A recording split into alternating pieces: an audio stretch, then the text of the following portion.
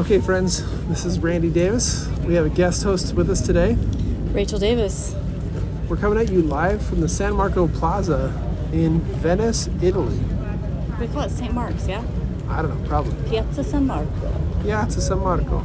St. Mark's Square, a World Heritage Site. A World Heritage Site. Oh, Rachel's reading off of a sign right now.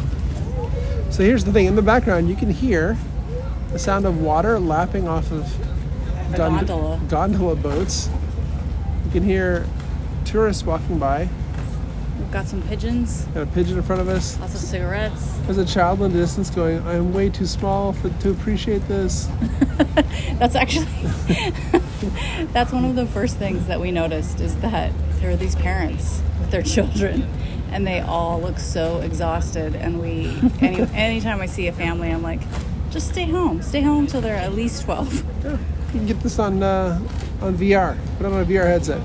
So, friends, as long as been promised on the podcast, for the last 28 years, Rachel and I have hoped to go to Italy together. And then we decided, in spite of all the obstacles, that we were going to take this vacation. And I've been jokingly saying to Rachel that they use that word on purpose. It's not like receive the gift of a vacation. You have to take it by force. Take it. So our kids have been super helpful, taking care of themselves and each other. And our friends have been stepping in to help as well. And we are winding down this several-day vacation that we have taken for the universe. And it's been truly everything we hope for and more, I would say. Don't you think? I would say. Yeah. I mean, geez. Yeah. So we were so in our work modes that even with half a day left before our departing flight, all I could do was worry about stuff. I wasn't even did we sort this out? Did we sort that out? It's sending frantic last emails. I even scheduled an email to go out after I left. Me too. Oh, I did too. I just did 2 or 3. Hilarious. So, but then somewhere, and even the flight out, was kind of a pain. It's kind of crowded, kind of whatever. It was work. But then as soon as we got off the plane, we're like, all right, so we're in Rome. We're in Rome. And then after a day of being in Rome, it started to settle in this is Rome. Okay. Well, I think what's so great about Italy, and it was my experience when I was young when I came too, is that just the ambiance, being in Rome or Florence or Venice, that itself is very transformative. It's immersive. It's probably a better word. It's super immersive because every building you walk by, the cobblestone streets, you're on vacation. Just standing there, you know what I mean? That's the thing that I can 100% agree. This is why it's going to be hard for me to enjoy another vacation as much as I've enjoyed this one, because being in a radically different place all the time is the gift. Right? Yeah. So, and we did plenty of activities and saw lots of things as well. That was important to me, but really just being here in these cities has been, I think, the most interesting part because we learned to get around with their transit systems. We started figuring out what kind of foods they do well. All those things are really fun to get out of the routine. Basically, it forces you to get out of the routine.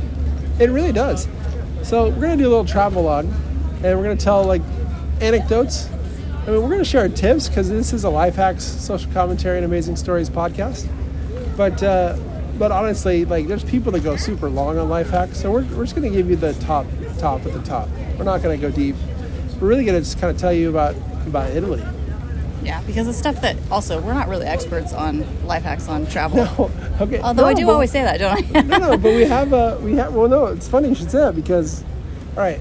So, life hack number 1, as we go to these places that we have not researched and prepared for, we immediately get super curious about what it is we're looking at. So it started at the Pantheon. I walked into the Pantheon. First of all, I didn't realize how enormous that building is. Yeah, it's really beautiful. It's enormous. It's so big. So it's super big. Well, and we were lucky. I guess this is the first tip from me, which is you're going to be jet lagged. And if you're jet lagged early so that you're wanting to get up early, which is what we were, get out of the hotel and go do stuff because it's the coolest to be at all the places before everyone else is. So the Pantheon was the first one. Yeah. And we were able to walk in. We were like one of the first, I don't know, 50 people, probably 20 people that were there. Yeah. And being in those places when it's quiet and I don't know, it's more contemplative, and it was really cool. Yeah, we had a really, really great time in the Pantheon. Crowds, yeah. So, but we immediately were like, who are these people? What is this thing? What's going on? So we went to Wikipedia and started, Googling these people and going to Wikipedia and reading about them. And what we concluded was no one out there has the courage to truly simplify Roman history because it is so dense. Multi-layered. Like every 30 years something happens, and there's been 2,000 like in 23 years. So, and more actually, because some of the Roman stuff we were looking at was 300 BC. So then Rachel had this idea that we did that was super effective, provided that it was telling us the truth, which was we went to ChatGPT and we said, tell us the history of Venice in 500 words or less. If there's not a more American thing, it's got to be it. It was amazing. But shorter.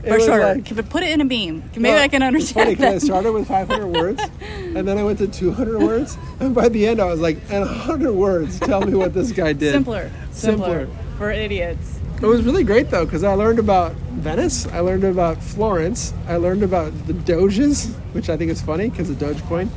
I learned the about whole the Frangipani and what's the other family? Yeah, there's this Frangipani family who is like a feuding family that once bought the Roman Colosseum and used it as a fortress to protect their family. And they had it's literally like the Romeo and Juliet. That story is not very far-fetched. But I went to Wikipedia to read about Frangipani, and it's in there, and it is such a dense history that I could not get my head around it. So I'm like, all right, give it to me in 100 words. Like, a couple of families fought pretty hard. The Pope had to intervene. The Pope intervened. Eventually, the Pope took over and told them all, shut up. Like, that's pretty much the story of the Frangipani family.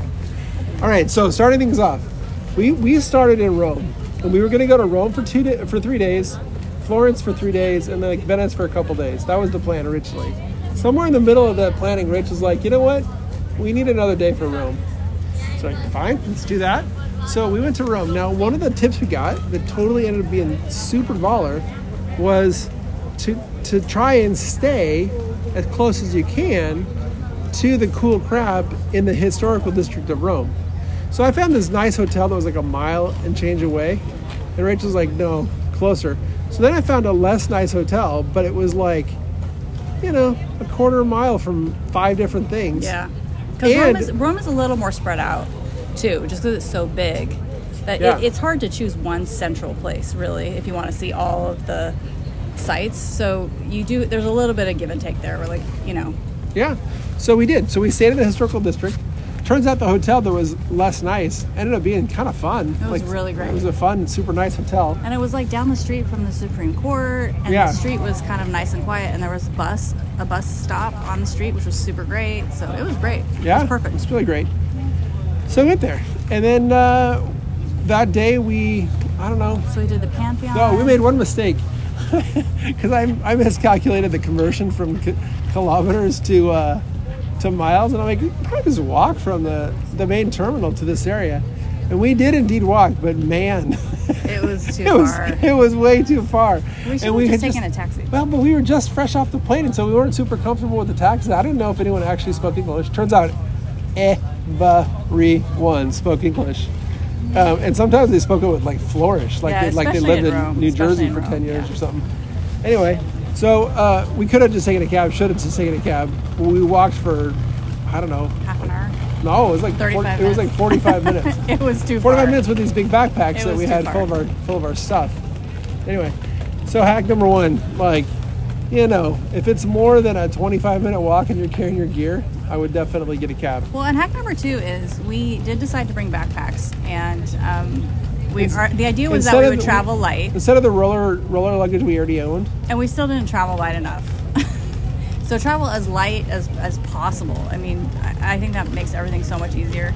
You can definitely bring a rollerboard both in Rome and Florence. In Venice, a rollerboard is a liability. So Well, I really liked our backpacks the here. rollerboard didn't go up and down the bridges, stairs very and well. there's a lot of bridges. But there's a lot of sidewalks where it's fine. Oh, and there's plenty of people who I think we just heard a rollerboard roll by, actually. Yeah, we did actually, yeah. So, you know. So, yeah, it turns out we didn't have to buy new luggage, but we did, and it's fine.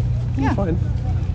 Kind of nice to carry in a backpack. Not the most important thing, but I do think it forced us to be lighter, a little bit lighter. Yeah. I still wish I would have left behind a few things, but whatever. Cool. Anyway, so Rome was great. We did the Pantheon, and then we did the Colosseum that day, and the Roman Forum, and then we ran into this crazy monument, the Vitiano. Yeah, but hold on. We also don't want to stop the fountain. The fountain was actually pretty cool. Oh, the Trevi Fountain. Yeah, we went to that one early too, which was really cool. So the Trevi Fountain was interesting because I was like, man, we want to see a fountain. But you went there and it was just big. Like, that's the one thing that I took away from Rome that threw me off, was just not like the size of boldness, but like the physical size of these things. The fountain was huge. Yeah. The Forum was huge. The Colosseum was huge. Yeah. And then there was this thing that we stumbled upon, which is the I thought it was Vitiano. Am I saying that wrong? Vittorio? I think it was Vittorio. Okay. Anyway, there was this gigantic museum palace that is celebrating the unification of Italy that happened in 1860. Gigantic.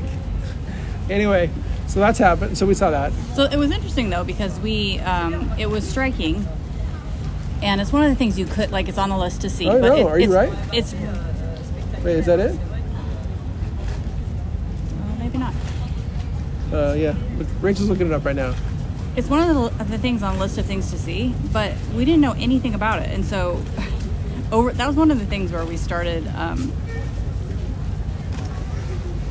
Frantically. Yeah, that we had to find out a lot of stuff about. So first we poked around the actual building itself, and it turns out there's a museum in there, which we didn't actually go to, and there's a bunch of statues. There's an eternal flame for the unknown soldier, and there's 6 guards who are guarding it at all times, and we're like, wow, this is really cool. But it's in between the Roman Forum and the Colosseum, so it's kind of right in the middle of all these sites. And so we kind of looked up the Italian unification, but later we went on a different tour and we asked our tour guide, we're like, what is the deal with the Italian unification? Why is it so important? And she kind of explained that it's Italy had all these different little city-states for a really long time, and then there was the Vatican too, and they were all always fighting and warring against each other. So the unification was actually really important. It came up again and again. So yeah, so it was King Vittorio Emanuele II. Oh, Vittorio, okay. You should Google Vittoriano. And there's this big monument. It's so enormous. Well, for those of you who do Google it, I just want you to know, there's this picture of this monument, and there's a guy on a horse out in front of the monument. You're like, yeah, that looks pretty big. Someone told me that, that horse, while they were building that horse, they had a banquet inside the horse. They had a table set up and people sitting around the table.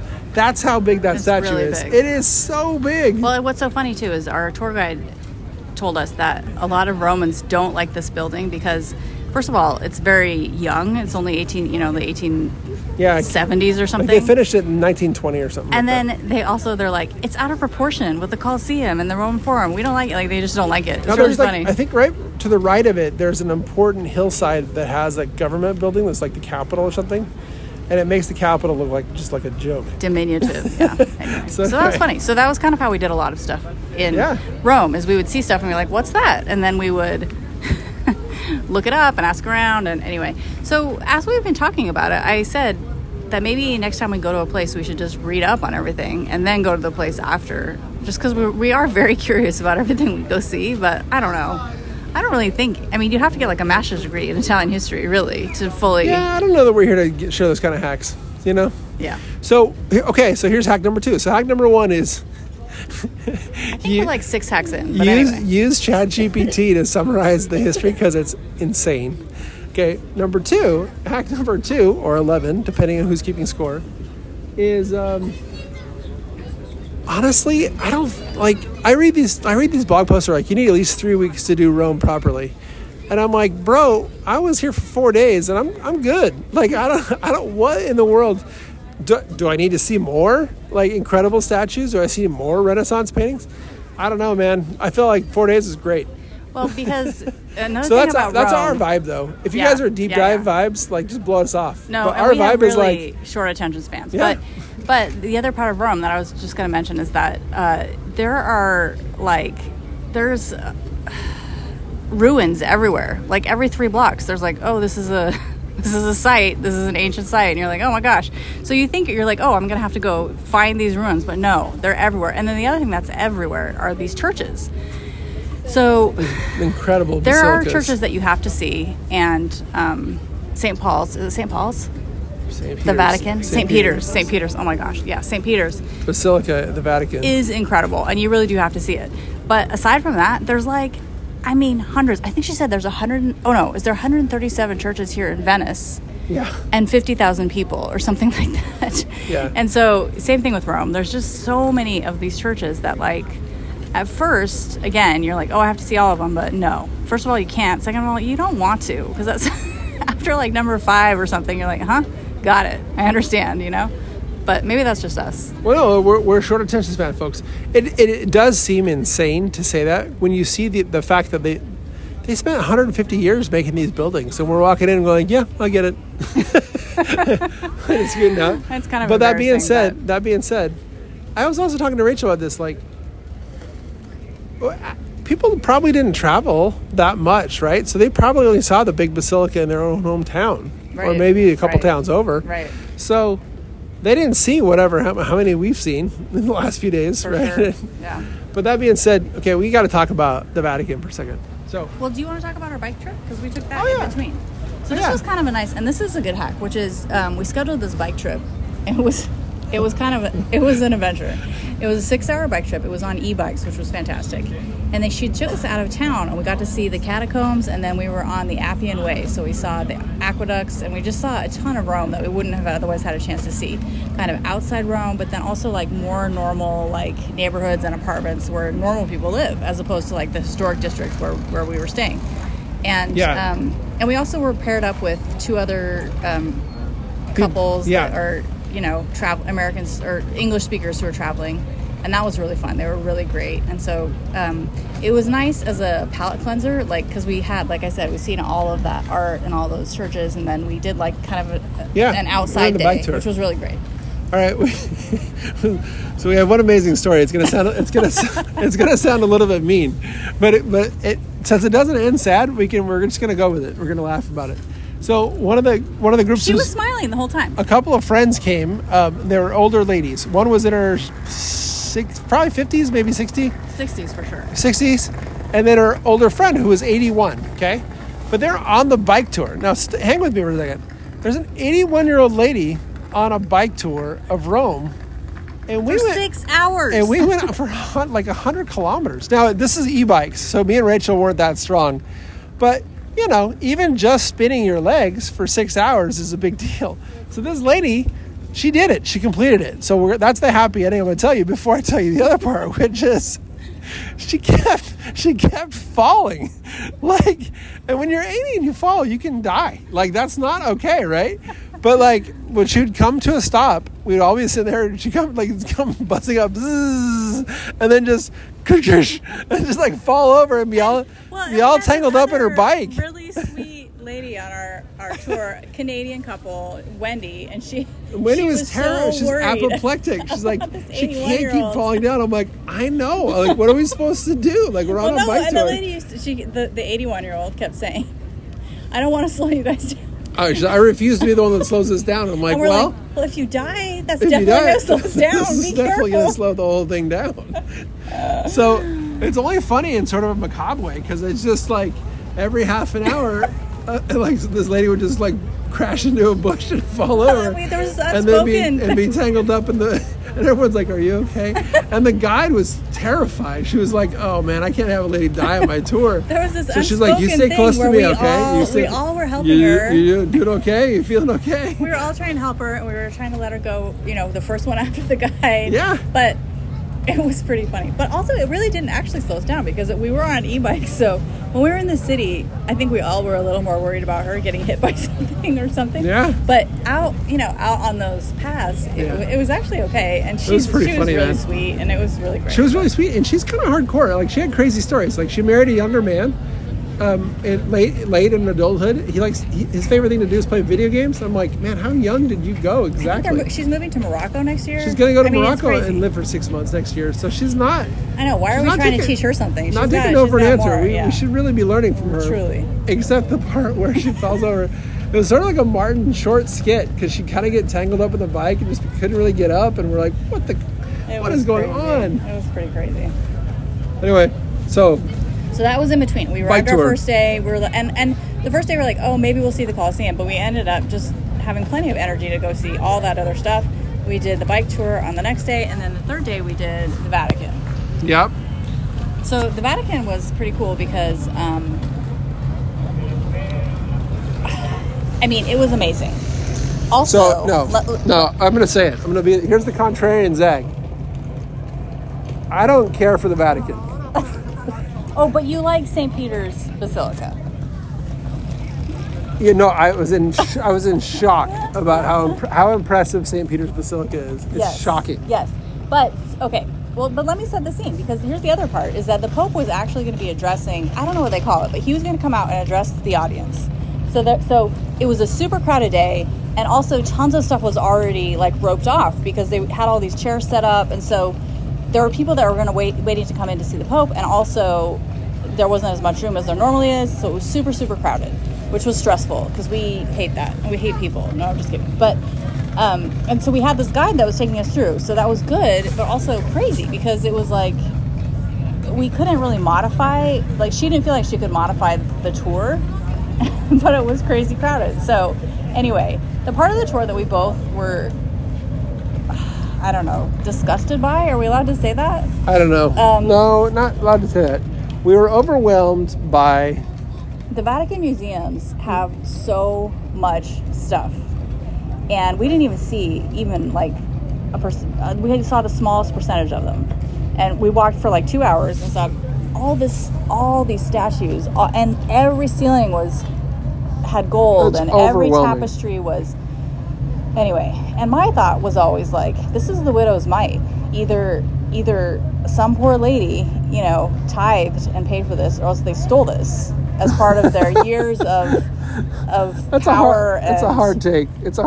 But it was. The word I used with Randy is that it's kind of obscene. It's obscene how much stuff they have, and now you have to take into account that they've been in power for so many thousands of years. So I know it's been a lot of time and they've collected all this stuff, but they have so much treasure in the Vatican Museum. Straight loot. If you're going to make a cartoon depiction of we raided the tombs and we brought back loot, it would look like this room is full of half broken statues and just incredible room after room after room. I don't even know how many square feet we saw. Did we see 200,000 square feet of statues? So much, but it wasn't just the statues, because it's not like a modern museum where it's carefully displayed statues. It's 5 rows of statues, 12 across, all the way up. They just shove them in there so they can get as many on display as possible. And it's not even they still have all the stuff that's put away that you will never see. And so it's hard to appreciate each item because it's the volume is the thing that you walk away with. You're just it's just so much. It's just so much. It's overwhelming. So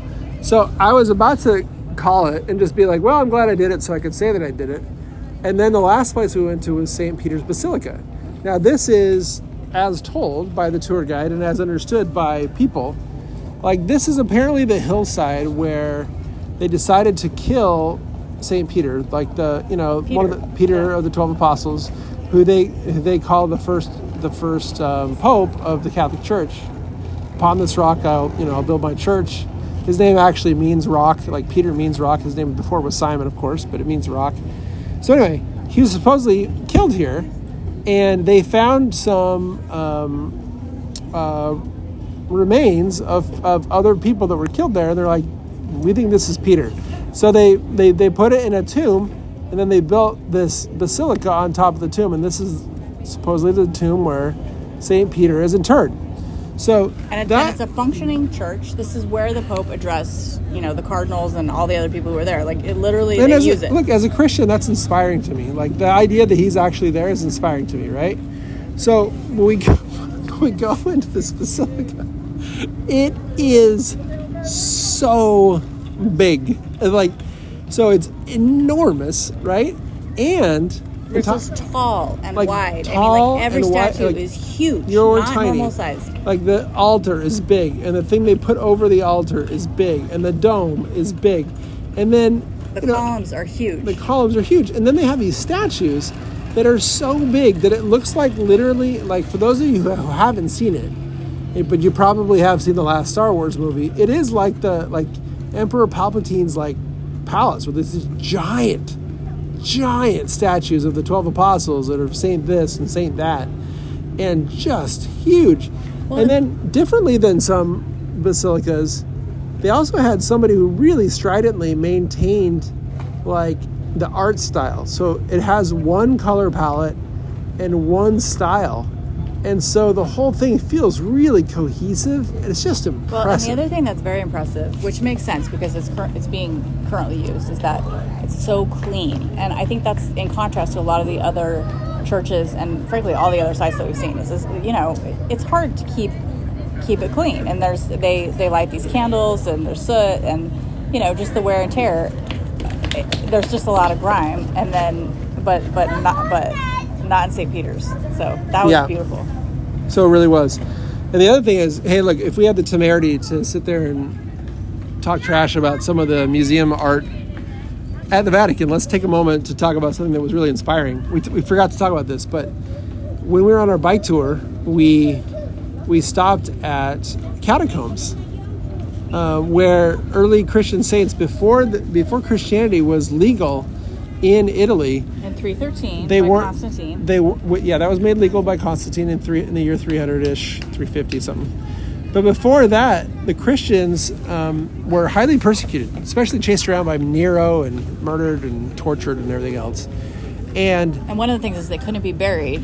It wasn't allowed to be buried in a regular way. Yeah, in the cemeteries. So this one Christian guy went and bought this huge chunk of land outside the city walls, and he dug underground and made these tombs where you could be buried if you were Christian.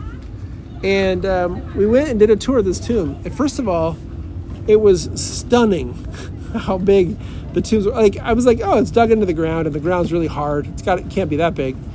And it turns out they have 500,000 people buried under there. 500,000 people are buried there. Yeah. And how many? There's a huge 40% were children, babies. Were infants. Yeah. 40% were infants because infant mortality. And then it's really sad. But people would go visit their loved ones who had passed away.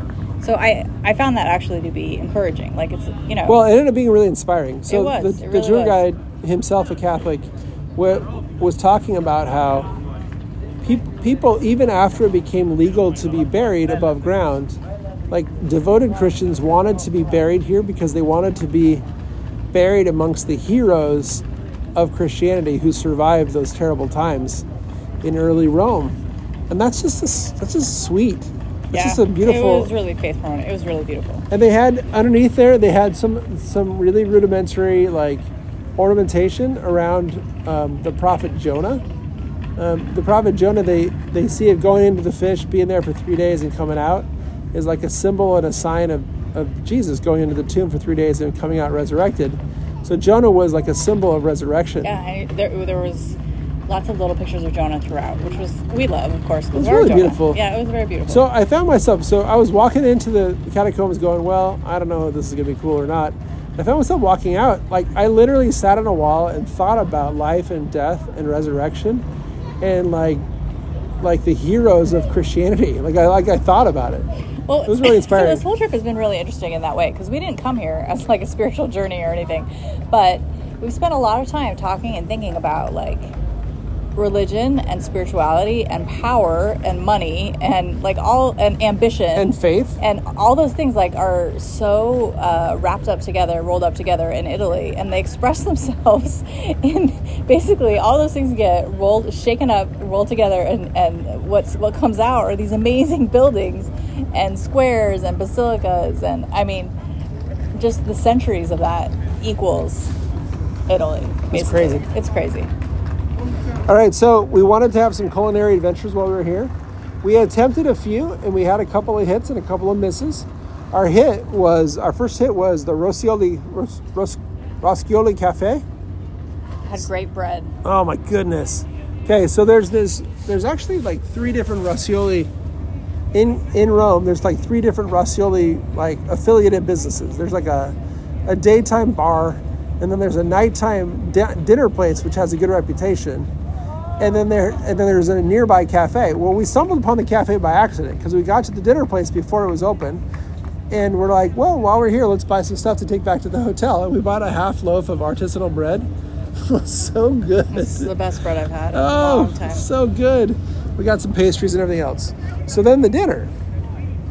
So we wanted to get like something authentic. And I keep forgetting the name of the dinner. They have like this pepper, like this authentic pepper. Cacio. Cacio de Pepe. Pepe? Is that right? It's like a pepper noodle dish. They make their own noodles. Well, that was really good. What did you get? Oh, you got the meat sauce thing, right? Yeah, I got something with meat sauce. I learned something. Well, let's talk about yours first. So Cacio de Pepe is like, is that spelled right? Yeah. Cacio e Pepe. Salt and pepper. I'm sorry. I don't know what cacio is. But anyway, it's a white sauce with lots of cracked pepper in it. With a kind of cheese. What is it? I want to say Parmesan, but maybe Romano. Like a Parmesan. Oh, actually, Pecorino cheese. Yeah. It's made with Pecorino cheese, and it's on the big noodles, and it's really simple. Like it's like your mom might make it, but also they make it in this fancy restaurant, and the noodles were great. They do the noodles al dente in a way that's like, it's not my jam, but I get it. So it's like al dente is in like the very center of the noodle actually crunches a little bit. So it's like your soft kind of soft crunch. It's like, okay, that's wild. And then you got pasta, but are you going to talk about your pasta experiences? Yeah, so I learned, well, at least the few places we went, I don't like the way that they do meat sauces with marinara. I found them to be kind of salty and kind of acidy and kind of overwhelms. Like, I don't actually enjoy the meat. I'm just kind of like, it's just a bit much. And I thought it through. I think they probably put some red wine in there maybe. And they're really dark in color. And so it's not your jam. So I started to avoid that. I had a meat dish, and I'm like, yep, I'm done with that. And then we had another spot we went to for lunch. I think it's Osteria de Fortunata. I think that was the place. And I had homemade gnocchi that was really good. And you had another one of those meat dishes, and you were like, oh man, not again. Yeah, I kind of blew it on the meat dish every time. But that was a cool place because that was good food. Rachel had some super duper soft gnocchi. It was excellent, and the lady fresh tomato sauce. I mean, they were doing it for show, but there was a lady making the pasta like next to us, which was adorable. So that was good. Yeah, that was good. Was there another place that we ate that you want to talk about? Then at nighttime, we went to the sandwich place, which I thought was really good. Oh, that's right. What I have to go look that up.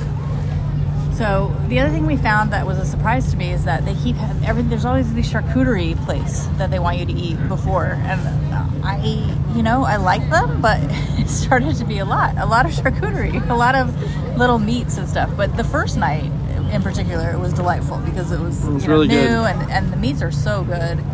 So it was very good. Yeah, I'm gonna find that place so I can share it with you guys. And that place that had the charcuterie had these sandwiches that were really remarkable. Yeah, and that was actually all these places that we went that we liked were somewhat close to the Campo dei Fiori, which is the open air market that they have in a piazza.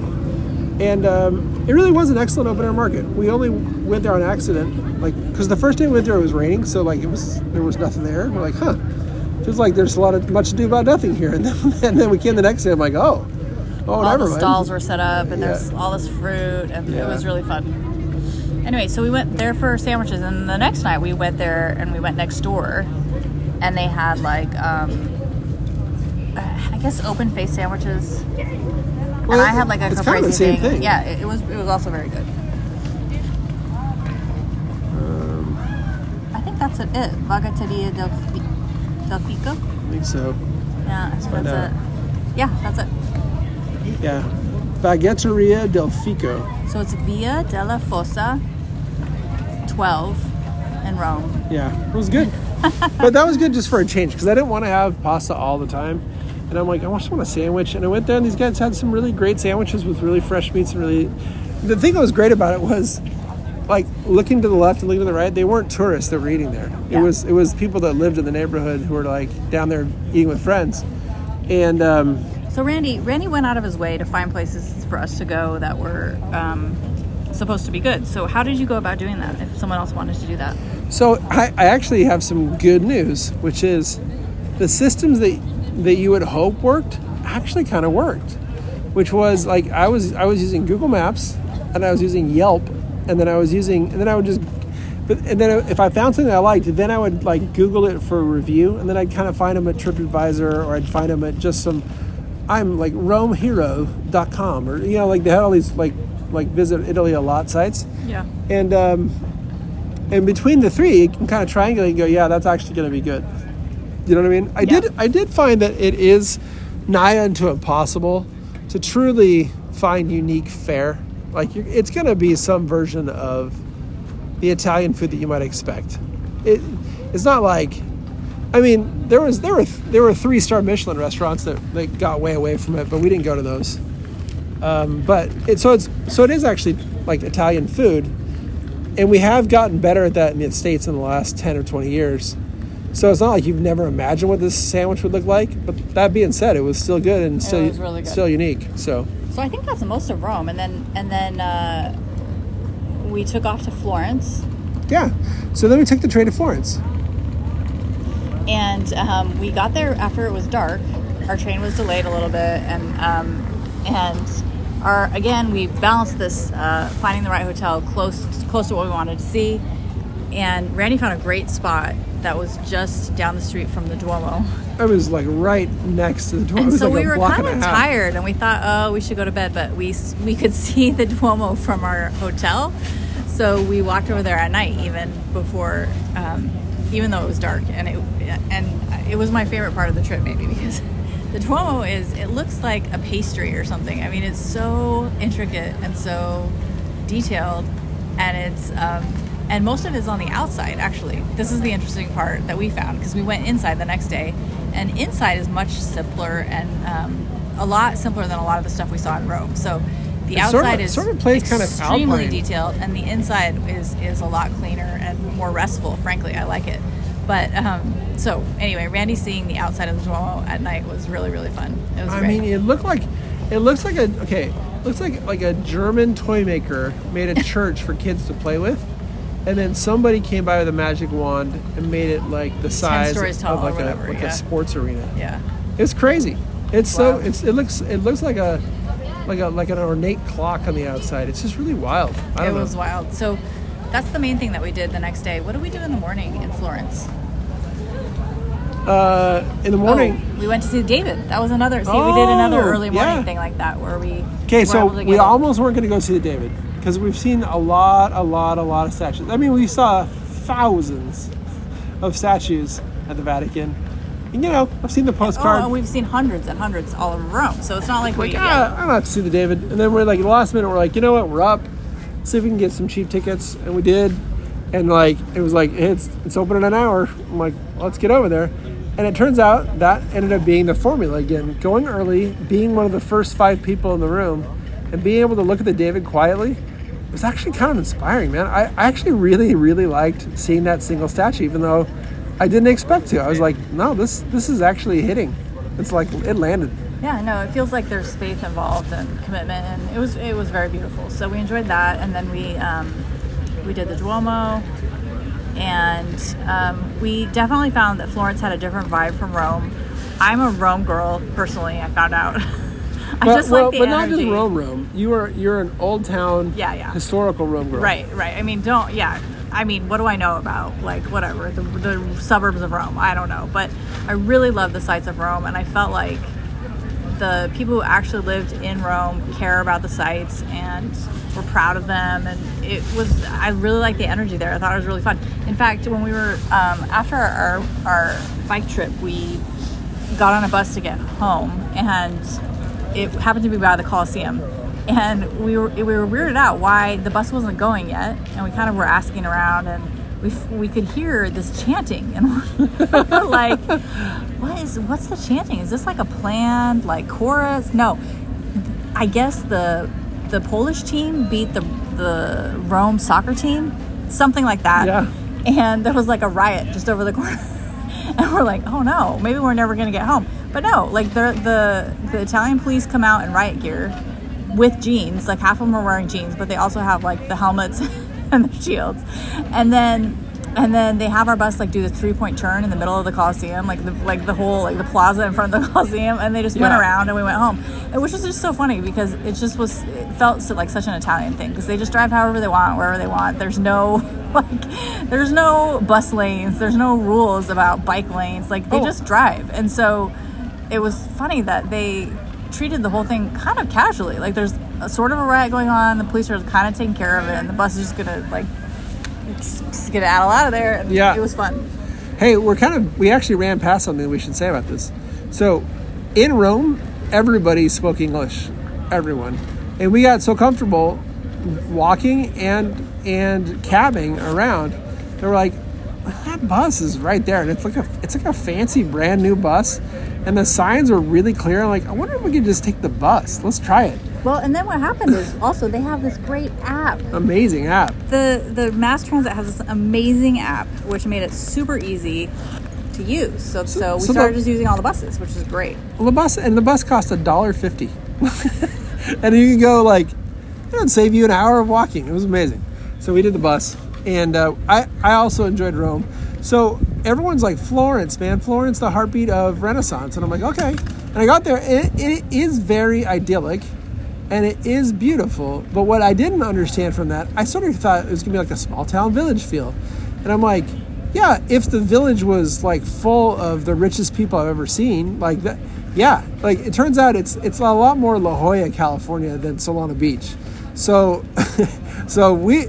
Rome was like it was like freaking Cartier and like but Gucci, like honestly, like we've had this in Prada Venice too, and there's some of that in Rome, everywhere. But there's something about Rome that balanced out better or something, and Florence just felt a little bit snobby, and I don't know. It was very pretty. I enjoyed the stuff we saw. It was very pretty.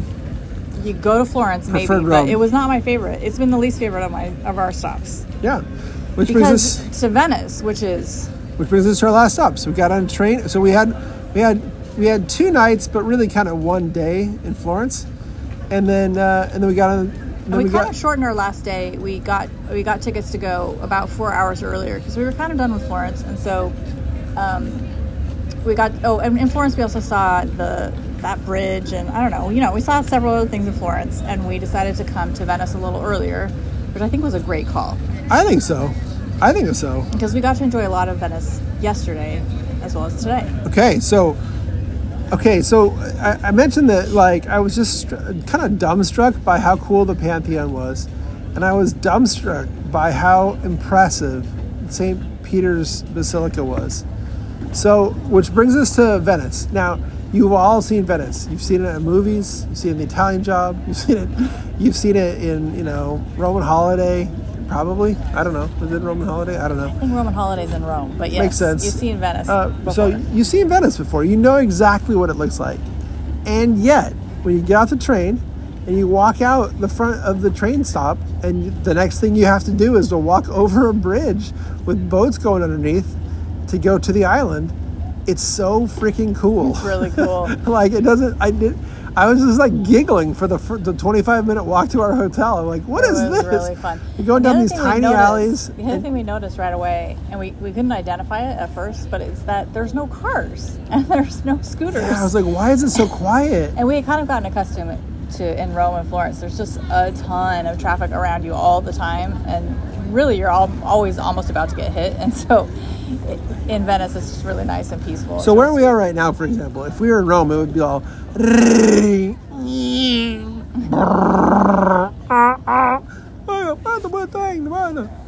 That's what would be happening right now if we were in Rome.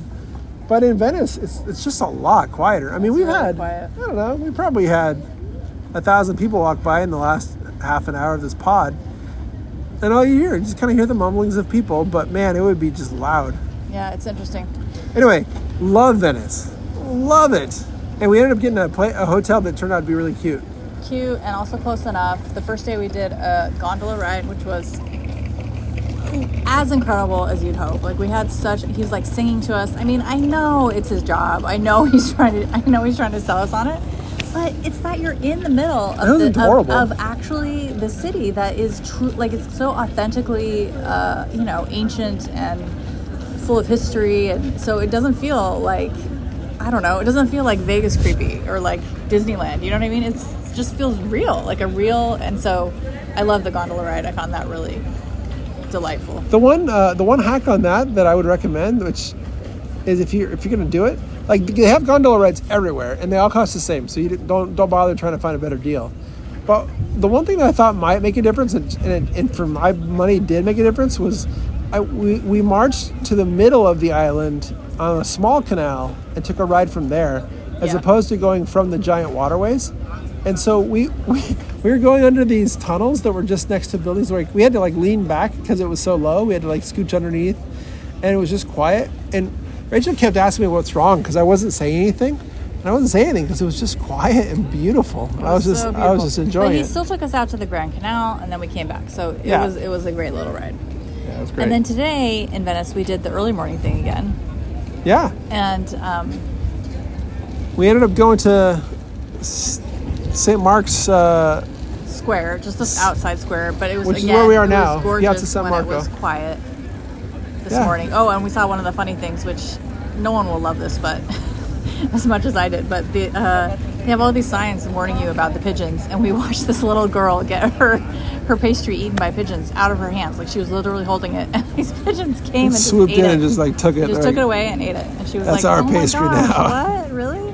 That was kind of funny. It's sad of me dropping the phone. Hope I didn't disturb anyone there.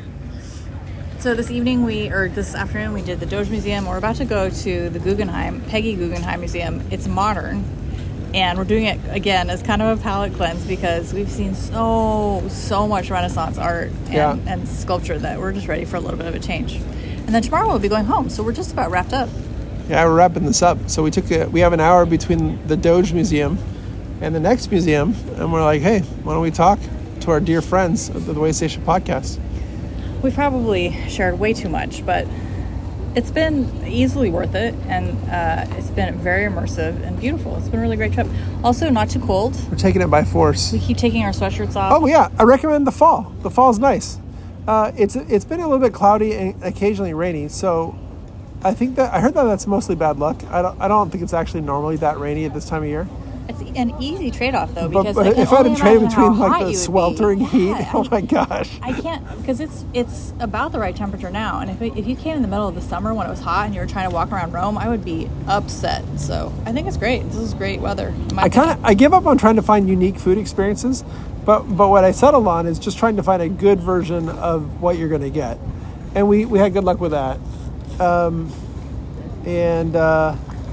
Yeah, we haven't been going as hard on the food in Florence or Venice, and I actually think part of it, Brandy might not agree with me, but I think Rome has more options just because it's a bigger city, so I think they're more likely to be a little more adventurous on the food. Well, if we wanted to, like, we walked by a McDonald's to and from everywhere we went in Rome. We didn't eat there one time, but we could have, and so, but here in Venice, it's not so much. It's just like... That's true, it's a lot more local. It's a lot more local. Also, in Venice, while it's certainly not a pain point to speak English, it's not guaranteed, so that's interesting. Oh, and they like only cash. Like they're always like, get cash, and we're like, they keep trying to get us to use cash, which was not. It's not the most convenient. Yeah, talk about that in a second. Oh yeah, you want to tell your money thing? I will in a second. But then the other thing about Venice that's interesting. Oh shoot, I forgot what I was going to say. All right. Speaking English. don't speak English as much. Yeah. Anyway, so we were saying that in Rome, public transportation was super easy and made a ton of sense. And then here, they have a really robust boat system that can take you to and from different ports. And it makes no sense. Yeah, we didn't really conquer Venice. We gave up. We gave up. We're like, well, I guess let's just walk. Well, we got There's an an app, and the app is a 1.5 star rated app. And it literally was impossible. Like, they're like, oh, first you have to set up a card. I'm like, okay, I set up a card. And they're like, we're not going to accept your credit card. I'm like, okay, well, how about this? Please? Well, how about that? Well, how about this? And just nothing worked. And we're like, okay, fine. Well, I guess we're walking. I think there's a way to buy an all-day ticket. I think it's $25, and you can use the boats all day. But, like, we're almost done. And so we don't want to do that anymore. Yeah, that's so a lot. Anyway, I don't know. So, anyway, Venice public transport, not great. Or at least the presentation the way of that it. we did it, yeah. It seems like way. It's actually very functional, but we could not figure out how to use it. So whereas in Rome, we totally nailed it. And it was easy. Anyway. It was easy. You get on the bus. The buses are all fancy. Anyway. And in Florence, we didn't really need it. That was the other thing. Because Florence is pretty small. So. Yeah. All right. So here's one lesson learned about foreign travel, at least in Italy, and this is probably true in Europe generally. I have credit cards and I have debit cards. The credit cards work flawlessly, and the card that I have doesn't even have an international transaction fee. So like, there's no cost for converting between currencies other than the exchange rate, and there is no fee. So we're using that card means that I just go home and I pay that bill off, and voila, we're done. However, my debit card also works, but every time I use it, my bank in the States, which is Chase, will charge $5 and 3%. So if I want $100 in cash, it's going to cost me $105 plus $3. Oh yeah. So it's like, $108 for $100. And you're like, oh, well, that's kind of doable. It is kind of doable, except that the ATM I'm taking it from is also charging me $5, and they're doing a 7 to 10% markup on the exchange rate. So now I'm like $120, $130 in for $100. Like, it's a horrible deal. So if you want to bring cash from the States. We did an exchange at the airport, which we've heard is a good spot. We're not experts. No, it's not a good spot. No, that was bad. But where's a good spot? I don't know. Somewhere else. We don't really know. Bring cash and exchange it. Bring cash and exchange it. That's not a big... You don't have to worry about it. All you have to worry about is, like, make sure you have a credit card that plays nice internationally, and it's glorious. Almost everyone takes a card. If you want to, you're going to want some cash. Cabs take a card. The bus takes a card. Like, the museums take cards. Almost all stores take cards. Like, yeah. We've run into cash, like, literally one time. It was our gondola guy. Yeah. Our gondola guy is like, I need cash. I'm like, oh. So we had to go get some cash. I had to get more cash than we had. But yeah. But yeah, no, that's been easy to handle. So, yeah. Yeah. So take your trip to Italy and take it now. On a scale of 1 to 10, how would you rate going to Italy as a couple? I mean, 10 for 10, but I would say, like, if you have to choose, I would do just Rome or Rome and Venice. I think Rome and Venice.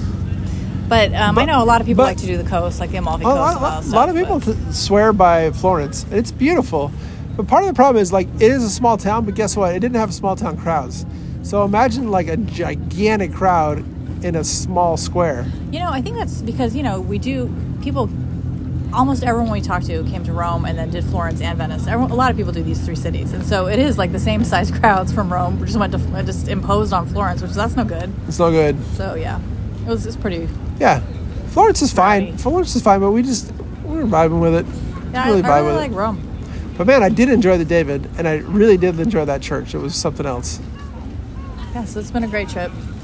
Don't wait till you're too old to walk around. We see a lot of that. And don't take young kids. We think that's just insane. Don't do it. I mean, if you lived here, like if you were day tripping to these places from some other city in Rome, or even weekending it from England or something like that. But no, but if you're going over the ocean, the cumulative, I can't even imagine taking the plane ride, where they're like taking the train janked, jet lagged. Like, it's not. I can't imagine them enjoying child this I one see tiny just bit. Looks so tired and so like sad, and so I don't know. We're not having a great time. I truly am enjoying this. Like I'm like, oh, we got to do more trips, but I honestly don't know what the next one's going to be that I'm going to enjoy this much. But we're going to do it. We'll figure out something and do it. We'll figure something out.